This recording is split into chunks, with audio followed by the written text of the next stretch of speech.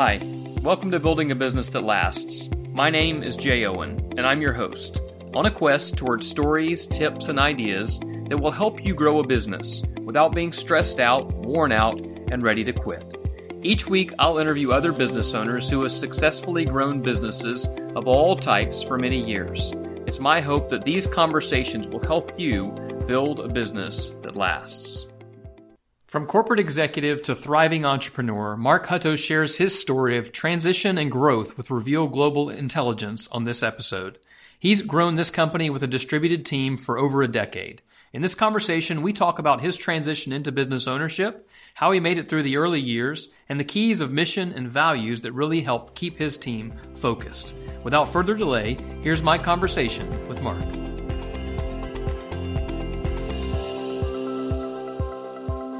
Hey, Mark, thanks for being on the show. Hey, thanks, Jay. So one of the things that I love about this podcast is getting to connect with people all over the place who have been in all different kinds of businesses and been able to last the test of time. And you've certainly done that. You know, we just kind of went through your bio a little bit. And now I'd love for you to kind of just give your own personal take of, you know, kind of the business that you're in now, what kind of caused you to start that and kind of where your kind of journey has come and kind of a quick, 60, 90 second synopsis from your perspective to bring you business-wise to where you are today. Okay, sure. The business is, it's called Reveal Global Intelligence. And we are a non-traditional recruiting firm or search firm in that we bill hourly for our services versus a placement fee. It changes the dynamics entirely from a candidate's perspective and from a client's perspective. So we exist for business leaders, whether those are in a corporation or a small to mid-sized business owner who just can't get the talent equation right. They know all parts of their business and they just struggle with hiring and hiring at the level they would like to be hiring. So hiring's hard. We make it easy. Been in business for about 12 years, and we've got a team that's up and down the East Coast, but we've had a presence in other countries, and we've recruited in 43 countries so far. Wow. So you have a distributed team. You've got people kind of spread out a little bit. What made you to kind of come to the decision to say, hey, I'm comfortable having people spread out versus a centralized location? Because obviously that's a big question for a lot of folks, one way or the other. There's all kind of opinions on that. I'd love to hear kind of what your thoughts are. What brought us to it was necessity and trust. And they go hand in hand in my particular case, because we had an office in Charlotte for years, and just in the past 2 to 3 years, I guess it was, we went virtual because I kept hiring people that weren't in Charlotte, and we had space for 20 people, and we had 3 people in the office, and the rest of them were outside of Charlotte. And again, I trust those people. So, and they're people that I've known and some that I was introduced to through people I know, or they're just people that engender trust pretty quickly. And trust is number one on our core values. And when you work with people that just have a good, strong work ethic and are trustworthy, you don't worry about the virtual stuff that most companies have to wonder about and worry about.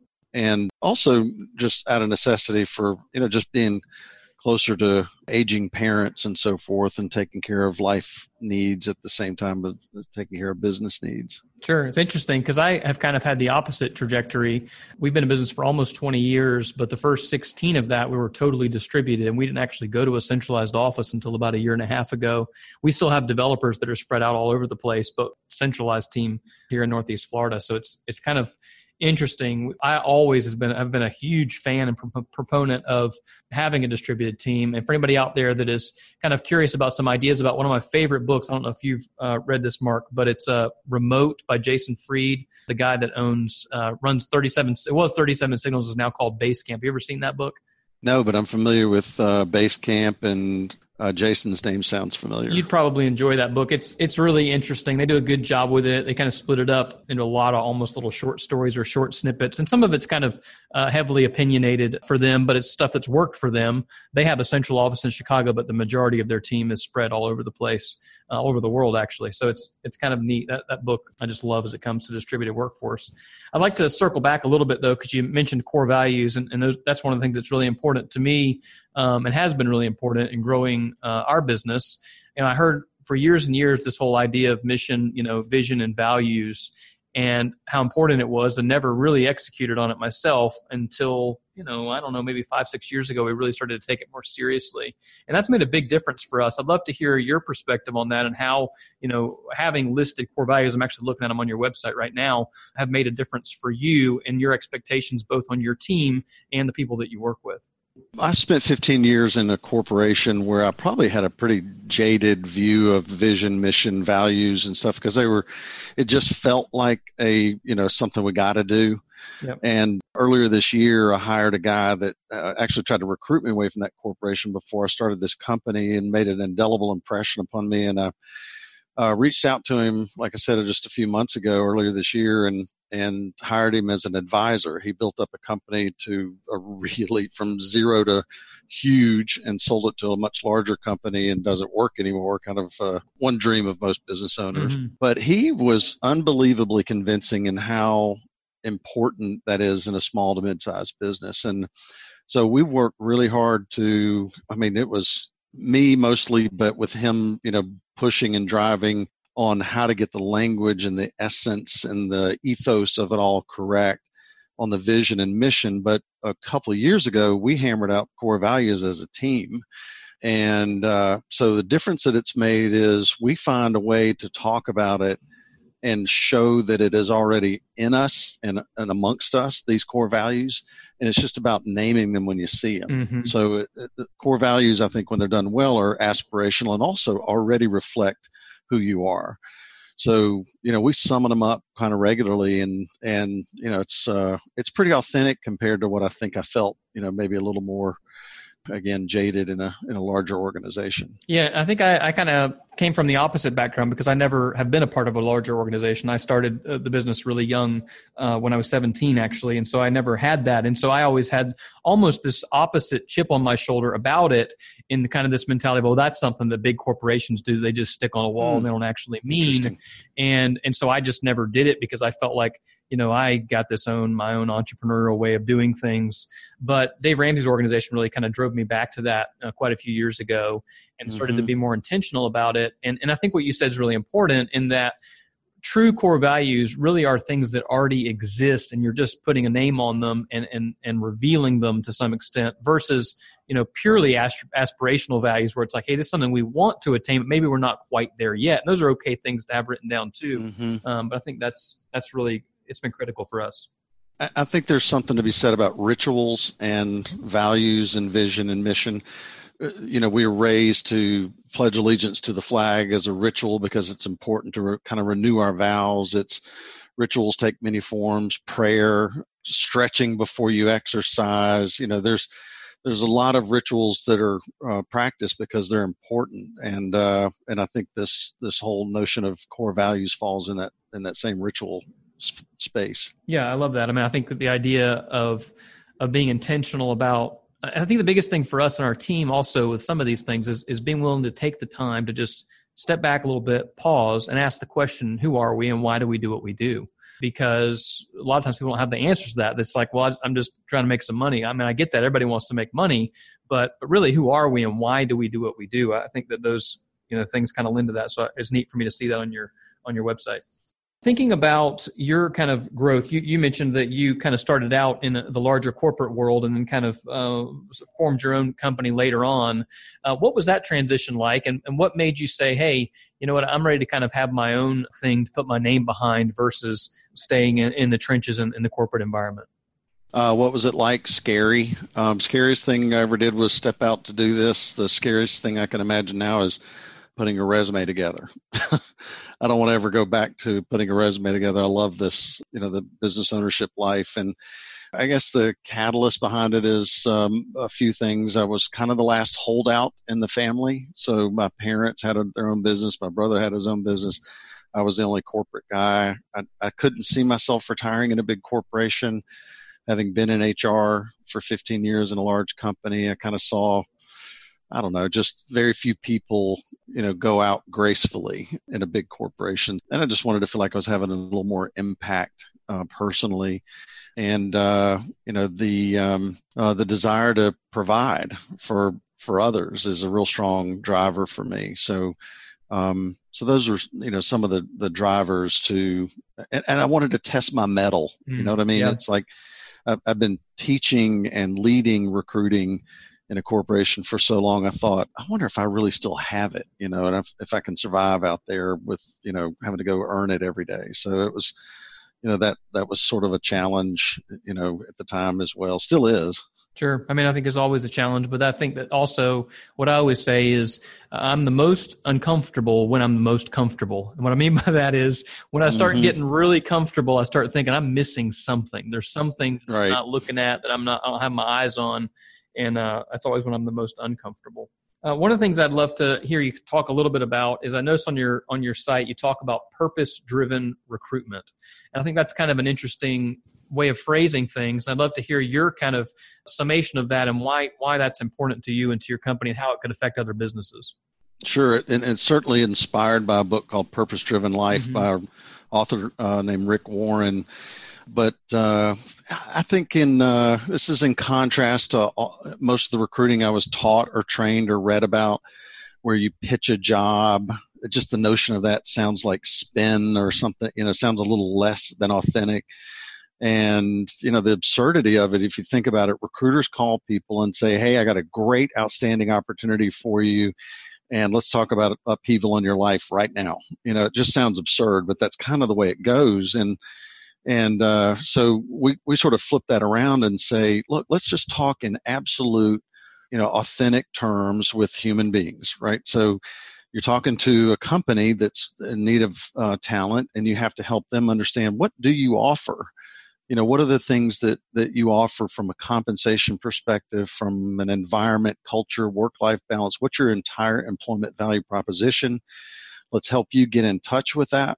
And then when we call candidates, we're saying to them, let's be rational and say, there's a time that you will likely make a change. You will likely not retire in the job you're in or with the company you're with.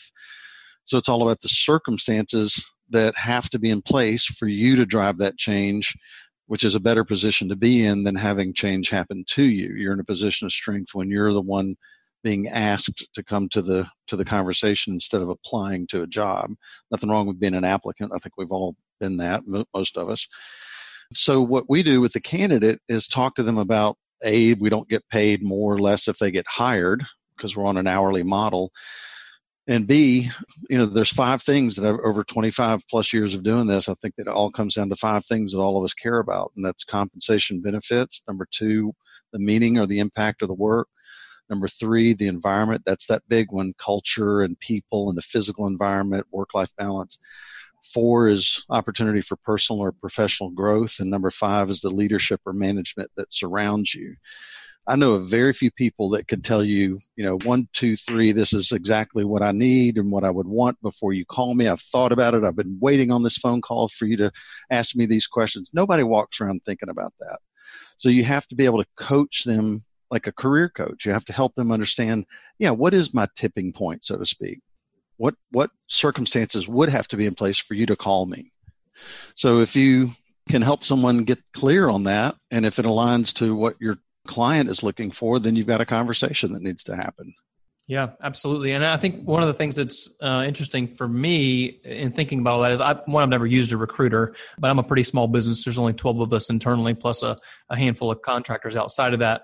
But when I think about, one of the most difficult things for me to learn, and still is many times, is that hiring process is hard, and finding the right person is hard, because I like to compare it to kind of like making a soup. And once you bring a new person in, it's like putting a new ingredient in that soup, and you are going to change the flavor of that soup when you put something new in it.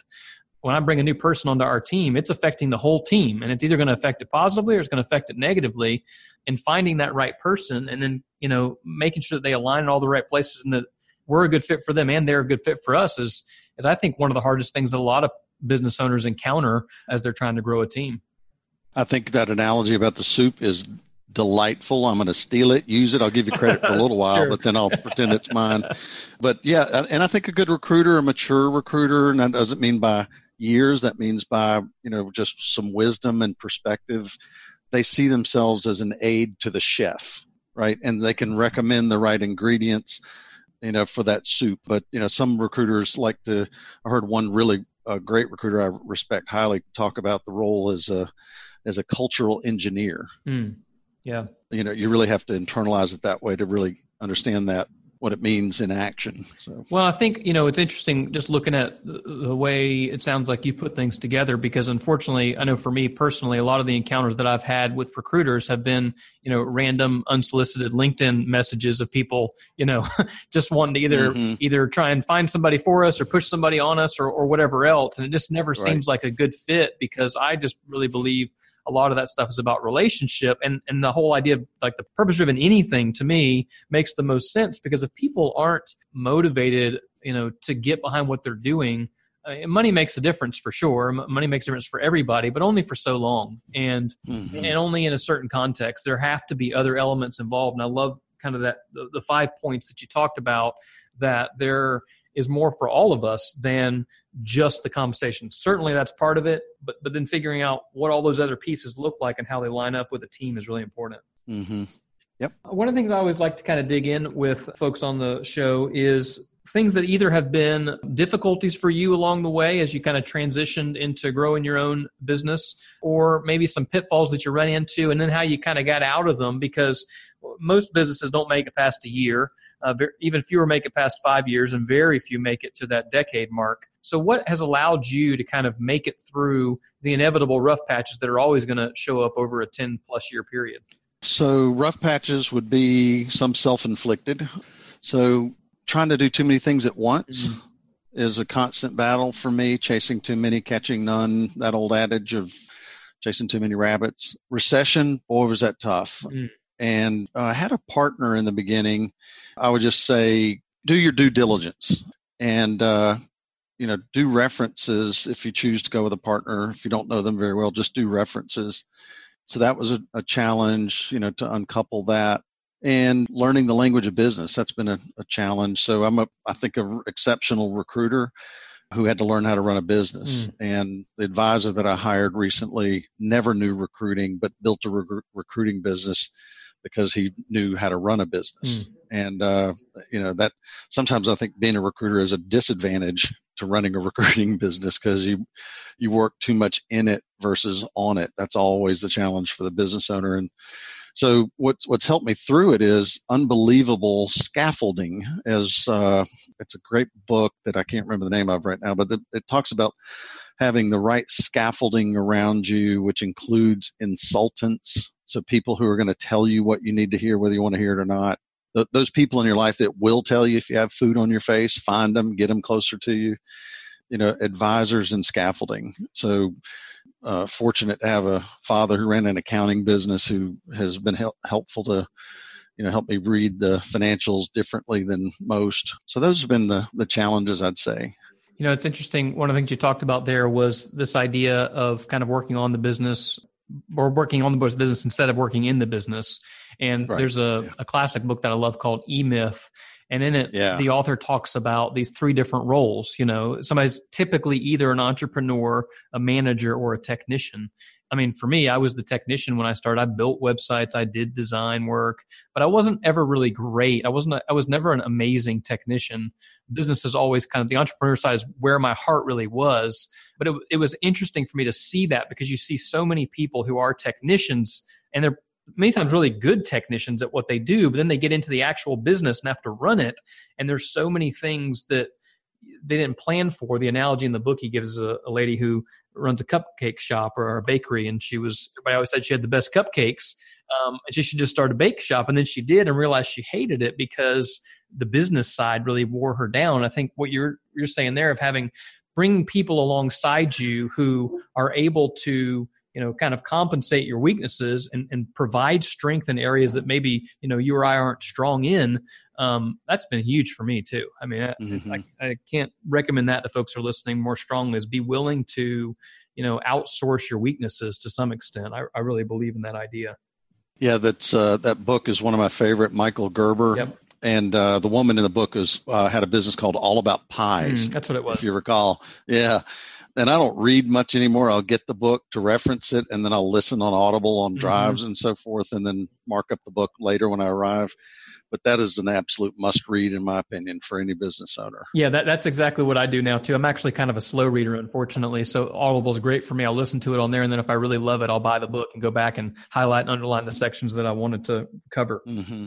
Two last things I always like to cover as we head towards the end of a conversation. One of them, the first one, is the idea of, it's easy as a business owner to be 100% entirely focused on the business all the time. And so there's always this question of work-life balance. I hate the word actually balance. I always say it's a little bit more like a blender, in that some days you need a little bit more spinach and some days you need a little bit more fruit, but it all just kind of blends together, whether it's work or life or fun or, hard or easy, it all just kind of blends together. But I'm curious from your perspective, what kind of areas have you kind of found over the years that have allowed you to take the breaks that you need in time to not be totally, obsessed with the business? I know for me, I have struggled with that for many years and probably still do if you ask my wife. And so I'm curious, I always like to hear from other people how they manage to mix other things in their life and not be totally focused on the business 24/7. Wow, that's one I'm still trying to crack too. I don't mean to for a minute espouse that I'm great in anything we've talked about, including that one. I just think when you hit the wall, you hit the wall. You got to step away from it if you're just not feeling it.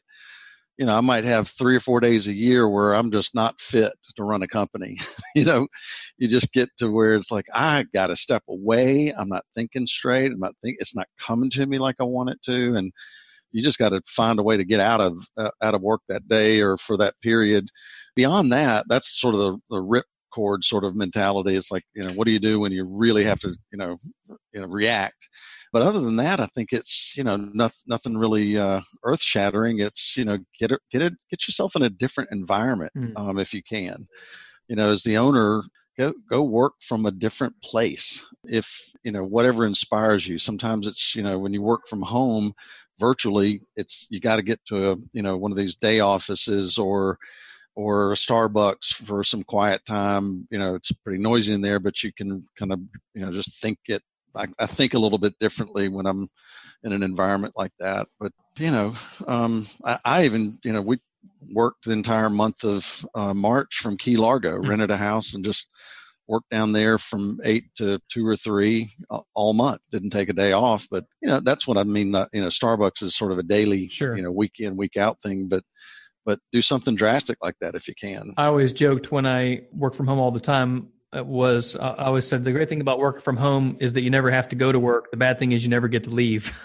Exactly. It's always there. But I do think what you're saying is really important. Is kind of it's nice to have a place to work in your home, first of all, but then it's also good to just take a break and go work somewhere else. I'm working on a book that's titled the same thing as this podcast. And the other day I had about 3 chapters I needed to get done, needed to get together by a certain date, didn't have them done.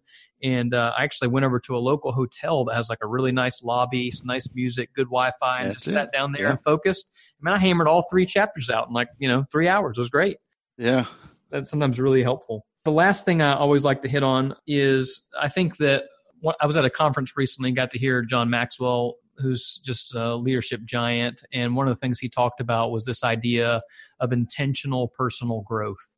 And so I'm constantly picking other people's brains at the end of podcasts to kind of say, hey, how are you growing personally? Is it podcasts? Is it books? Is there something particularly that you like to read on the internet? Or is it mentors, other people? Where is it that you kind of go, hey, here's the areas where I'm able to keep growing as a leader so that I can have what I need to feed back into my team, feed back into the company, and help things keep growing and last the test of time? Where do you get those resources personally? I would say, I'm a member of this forum group. It's called Renaissance Executive Forums. It's a national organization. They exist in most major cities. And I sit at the table with the same 15 business owners, for the most part, that I've seen and known for years. I've been a part of it for 10 years, and it helps that your mind works differently when you're in that kind of environment. It's that, when you're at a conference or in a class or something, and your brain just works a little differently and better in some ways. So that monthly meeting is a great thing. They keep you challenged. There's other business owners there that'll call you on whatever they need to call you on. That's a great outlet for me. And, beyond that, I think it's probably from what we just talked about, is just being could you call it well read or well listened? Yeah. Because I'm an Audible junkie. But, favorite books, I would say like E-Myth Revisited, like we just talked about. Mm-hmm. Execution, Larry Bossidy and Ram Charan. You have to kind of fit that I'd have to fit it to a smaller business, but I've listened to that book at least 6 times. And Scale, I really have enjoyed Scale. 4 Disciplines of Execution. And then the one that you recommended actually to a colleague of mine who's our business manager, Karen, who participates with you, I think, in Entree Leadership, yep. which is another great organization. She comes out of that session frequently with a head full of great ideas and inspiration and renewed sort of, energy. But the book that you informed us about was Building a Story Brand. I will mark that one as the best one of the year of 2017 for me. It is a phenomenal ideology, methodology. But I love the way that Donald Miller lays out the whole backbone of what your messaging should be about. It's a great book, and I'm taking the online course right now, actually. The idea of just creating clarity around your message and helping people understand what you do. I mean, none of it really is rocket science. Like a lot of my team was reading through and they're like, it seems like common sense. I'm like, yeah, but that's the best business books sometimes are the ones that seem like common sense, and yet most people are not executing on them. And that's what I love about it. As you read it, you just go, well, of course this makes sense, but why aren't we doing it like this? Right. Really good stuff. Any other parting thoughts before we pack it up for the day? I really appreciate your insight and input. I love having other business owners on and talking about ways to build a business that lasts. Anything else that you'd like to leave with folks or other business owners if you had a chance to speak directly to them? There's this one question that I kind of blend a Stephen Covey and Tony Robbins thing together. Stephen tells the story, but Tony Robbins sums it up with one question, and that is, what else could this mean? So Covey tells a story about leaving the city at the end of a work day, as he'd done every day on the train.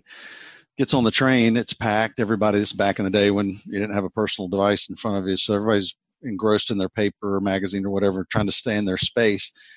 And this father gets on the train with these 3 young kids, and they're just raucous, as he kept saying over and over again, and just, disturbing everyone in their space. And the father is just staring at the floor, not really paying attention to what his kids are doing. And Covey sitting there getting more and more annoyed. Doesn't this guy care? Doesn't he pay attention? Is he a bad father? What's going on? And he finally says to himself, he says, I just have to say something. He says, sir, excuse me. And the man looked up from the floor as if he was coming out of a trance and said, yes. And he said, yeah, I don't know if you noticed, but your kids are sort of bothering everyone. And could you do something about it? And he said, I'm sorry. We just came from the hospital and their mother died an hour ago, and I'm not sure what to tell them. And he flipped in the instant from frustration to, how do I help this man? And Tony Robbins tells a similar story, but it's when something confronts you that doesn't make sense and you just say, what else could this mean? It is a great way to overcome things that seem to just be confrontational or a challenge or unfair. It's that sometimes as simple as that car in front of you that's got that blinker on and takes a really slow turn, and you're like, come on already, move it.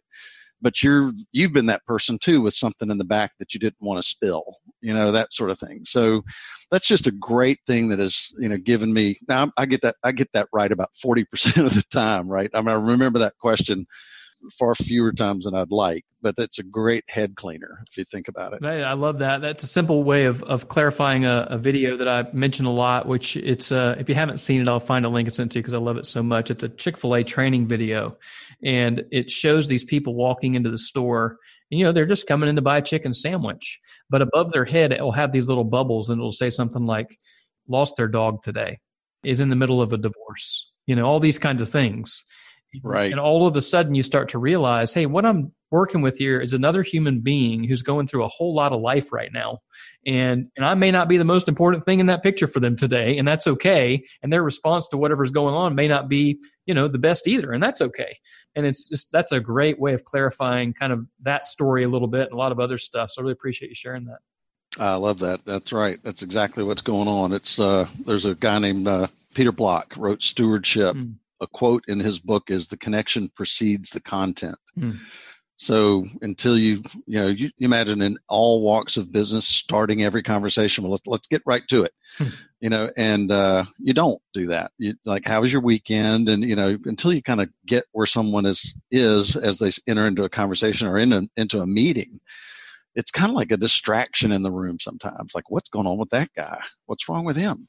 It's a distraction. And so as a good team will allow that connection to just to precede the content. They check in before they start talking business. Yeah, absolutely. Well, Mark, thank you so much for being on the show today. I really appreciate it. I think your insights will be helpful to others. Thanks, Jay. If you're listening out there and you want to check out Mark and his company, check them out online at revealglobal.com. I think you'll like what you find, especially if you're looking for a recruiter. Take a look at their purpose-driven recruitment. Mark, thanks so much for being on the show. Thanks, Jay.